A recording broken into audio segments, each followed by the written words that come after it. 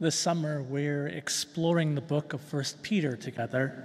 And we're doing this because Peter's letter is written to Christians who know the good news of the gospel. That tremendous story of Jesus' life, death, resurrection, and ascension.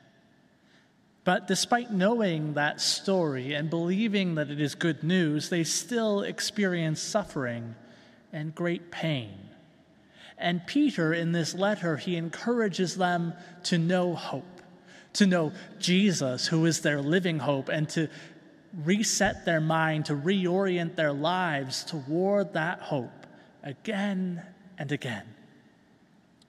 Last week, the passage that Pastor Nestor preached on concluded with the reminder that we have been born anew, not of perishable seed, but of imperishable, through the living and enduring Word of God. This being born anew is in part why we are exiles, because we no longer fit neatly into the categories offered to us by our natural births. How often we forget this truth. We are born anew into a new people, a new kingdom, and our allegiances have shifted from the allegiances of our natural birth, of our own nation, our own blood, our own compatriots, to a new faithfulness to Jesus as our Lord, and to the very least of those brothers and sisters of His as our chief concern. Although we are already we are reminded quite simply. We're reminded quite simply by the concept of Christians being exiles in this world and the reality of our new birth, that if our loyalties lie more with a nation than with persecuted Christians in Iran or Palestine, more with your political party than with Christians who vote another way than you or cannot vote at all, more with an ethnic group or an ideological group than with Christians who come from an entirely other context but share with you the fact that they proclaim Jesus Christ as Lord, more with brothers and sisters who share earthly parents than with those who join you in crying out to our Abba Father. If your allegiances lie more with these things than with your fellow Christians, then something is terribly wrong. We have assumed the identity of a citizen rather than the mindset of an exile from God's kingdom. We have clung to our birth by perishable things rather than living into the truth of our new birth by the imperishable. We are told by Peter that we can now have genuine mutual love and ought to love one another deeply. This is the call of our new birth, and it is for this reason that today's passage began with a litany of things that we ought to rid ourselves of. Rid yourself of all malice and all deceit, hypocrisy, envy, and slander of every kind. These, you should note, are all relational sins. They have to do with how we treat one another, and they are antithetical to the love which we are now capable of in Jesus, and they are betraying of the new birth which we all have in Him. We ought not be evildoers, harming others, if we are born of the Spirit, which brings peace. We ought not to be cunning, deceiving others from our true intentions, because our intentions ought to be to reveal Christ. We ought not to be insincere or jealous or slanderous, because these things undermine or conceal the word that has been preached to us, which is sincere, which is our greatest treasure, which is, in fact, the very truth. Peter calls us to become innocent like children, to be newborn babies, and to crave pure spiritual milk. And this word for crave, it doesn't only mean to desire it, but it actually means to need it. And we are to need it so that we may grow up into our salvation. And some of you might wonder, what exactly does that mean? Does that mean salvation is only ours if we earn it? No. This salvation is already ours, but we must grow into it. It needs to fit us when we're trying it on, and this salvation will fit us when we are like Jesus. So if we're trying to be like Jesus, if we're trying to grow into our salvation, and Jesus is the very image of our salvation, then of course we must rid ourselves of deceit, of hypocrisy, of envy and slander, and we ought to desire to be like Christ, if indeed we have tasted that the Lord is good. Peter, when he says this, he's quoting Psalm 34. But for those of you who are familiar with common communion liturgy, familiar with the words that we say when we come to the Lord's Supper, you might remember and note that a common line is taste and see that the Lord is good. And we use this line at communion intentionally when we gather together around the table, because it is in community which we discern the goodness of God. And so it is in this community that Peter is urging us to love one another. We are not born anew alone, but we are born anew to love one another sincerely, putting aside all malice and slander, such that we will be built together as living stones. Once again, as Jesus is a living stone rejected by mortals, so should we be. Jesus lived a life of exile as a wanderer. Having left the comfort of his Father's home, he came to us to be like us, to know the pain and the sorrow of life as we know it, but also to invite us into his joy. He was chased from his own hometown with the threat of stoning. He was mocked by his brothers and sisters. He was besieged with traps set by religious leaders. He was scorned and hated by many, rejected and despised. So then, being so familiar with his life as many of us are, we should not at all be surprised to know that in the call to follow Christ is also the truth that we will experience many of those same things which he has experienced, that those experiences are common to all who become like him. So we too are exiles. We too are called to be as the stone that the builders reject. We are exiles because we cannot behave in the ways that the world behaves. We are exiles because we are born again into that which is imperishable, living among a perishable world. Exiles because we no longer truly belong to the nations, parties, and various identities which once defined us. But now we belong only to Jesus Christ, who has given us new birth and new citizenship. We are a new people who do not belong to any nation under heaven, who no political system can truly abide. We are called to be as foreigners wherever we are. Now that might sound like a particularly lonely way of life. Being in exile seems to carry with it the weight of isolation. But this is not really what Peter is driving at. In this passage, he seems to be going to great lengths to underscore again and again the way that community is to shape our lives. We are exiles, yes, But we are not alone. We are exiled in community.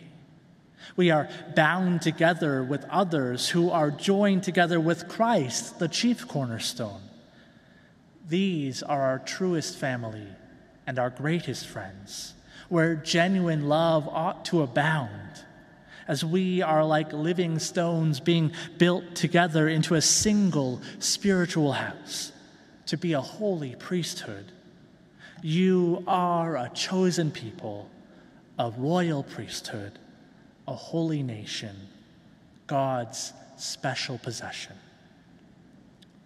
Together, we form a new people, a race of exiles for now, a new humanity.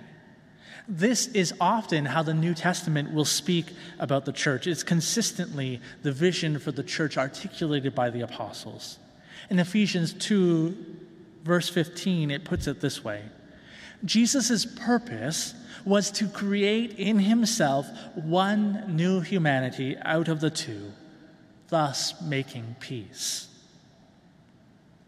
At this time, the Jewish worldview was that there were Jews and then there were Gentiles. There were the chosen people of God, and then there was everybody else. But Jesus Christ becomes the cornerstone of a temple made of living stones. And by him, these two groups are joined together into one building, a spiritual temple, now together offering sacrifices which are finally acceptable to God. I'm sure you have realized that we still live in a world that likes easy and clean divisions between people. These divisions have often been made by people with privilege to secure their comfort and power. You know the list.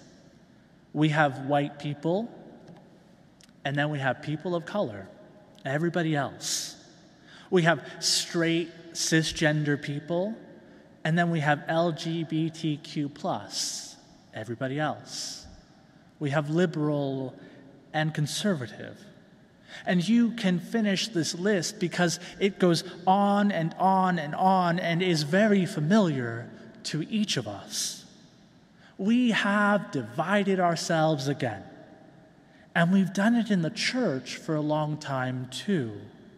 We have taken the cues of our culture and our world, and we have internalized them so deeply that we fail to realize that new humanity, which was Christ's very purpose. But this is not the will of the Father. This was not the purpose of the Son. Rather, it was to create one new humanity, to join all these very many disparate groups together.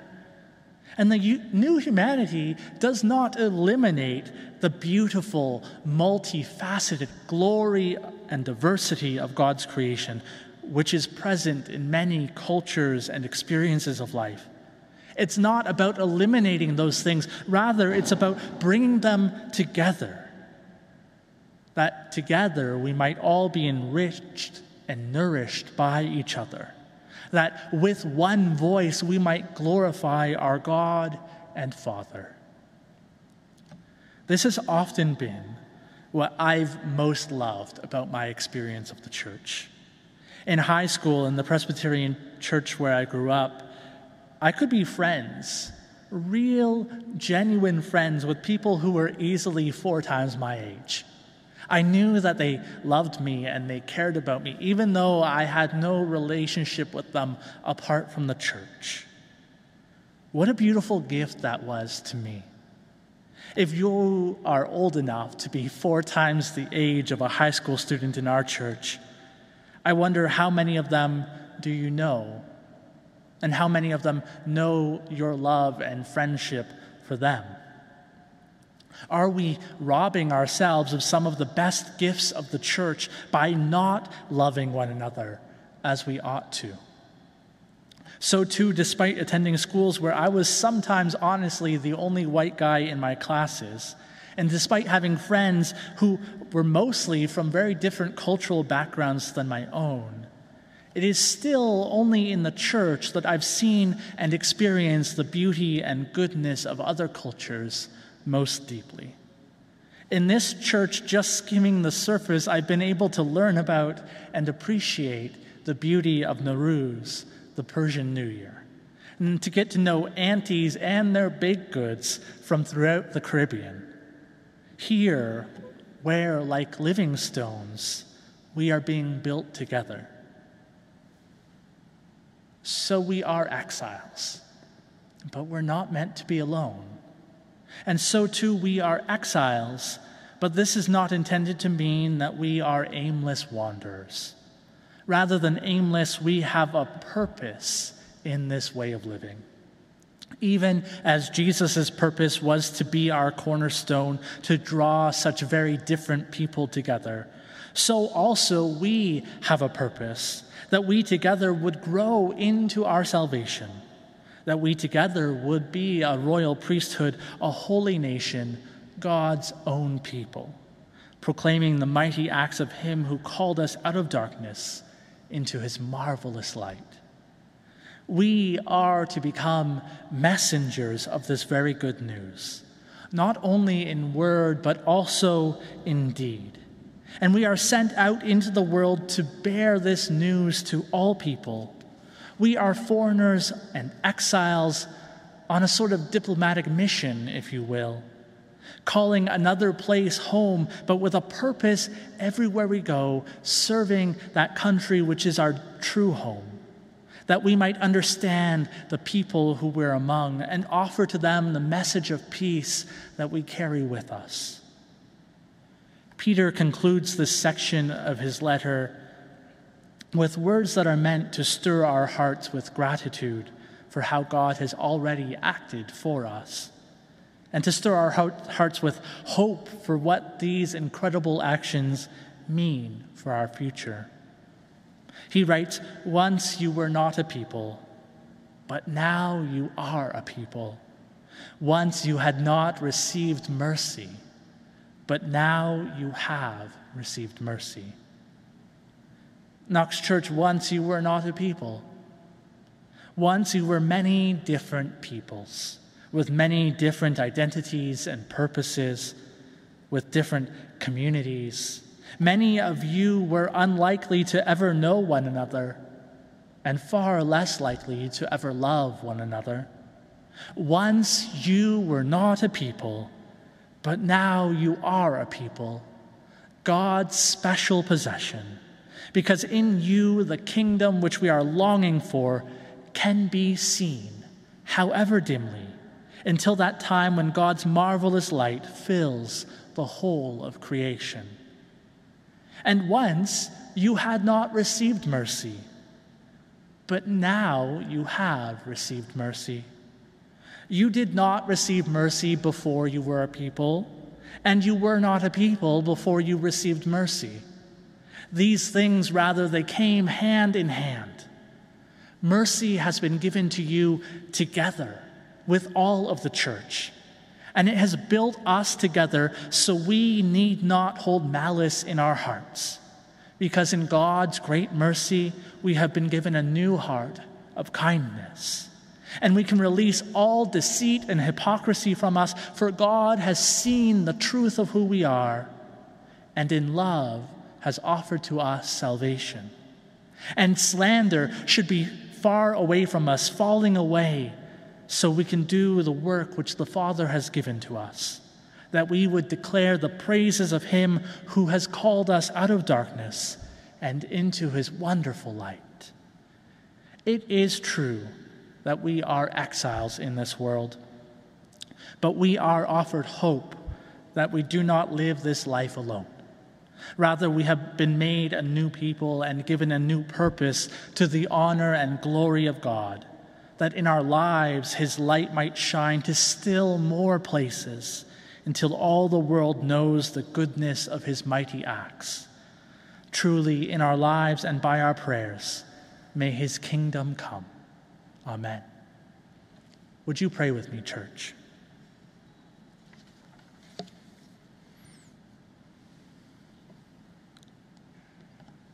God and Father of all, how true it is that once we were not a people. And yet in you and by you, you have made us a new humanity. We acknowledge that we often forget that, and still more often don't really know what that means. And yet you give us this vision of being built together into a spiritual temple with Jesus Christ as the chief cornerstone, that he might bind us together, that we might be one even as you are one. We pray that we would experience this, that we would experience this for ourselves, and that this gift would also be a gift to our children.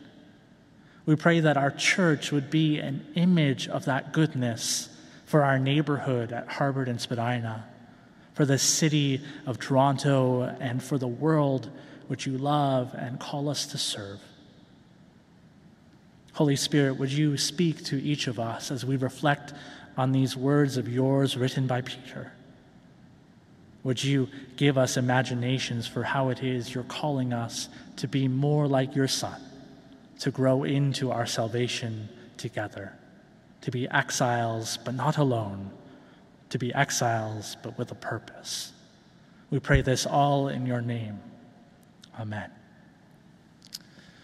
We do want to give you time to reflect on what the Spirit might be saying to you, to our church. And so we have a few reflection questions for you to pray about, to journal, to discuss with those nearby you. The first is, how might Jesus be challenging you to identify more fully with your fellow exiles in the church? And the second question is sort of a different spin on that first one. What would it look like for our church, not just for you personally, but for our whole community, to be built more closely together as living stones? And then finally, how are you actively proclaiming the mighty acts of him who has called you? We'll give you a couple of minutes to reflect on these questions.